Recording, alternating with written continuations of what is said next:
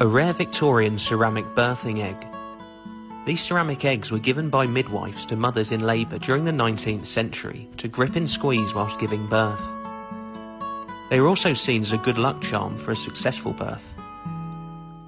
Midwives would use the eggs again and again, which is why so few survived. The front shows a baby coming from an egg, in the rear a baby's bottom and foot. It's a rare survivor.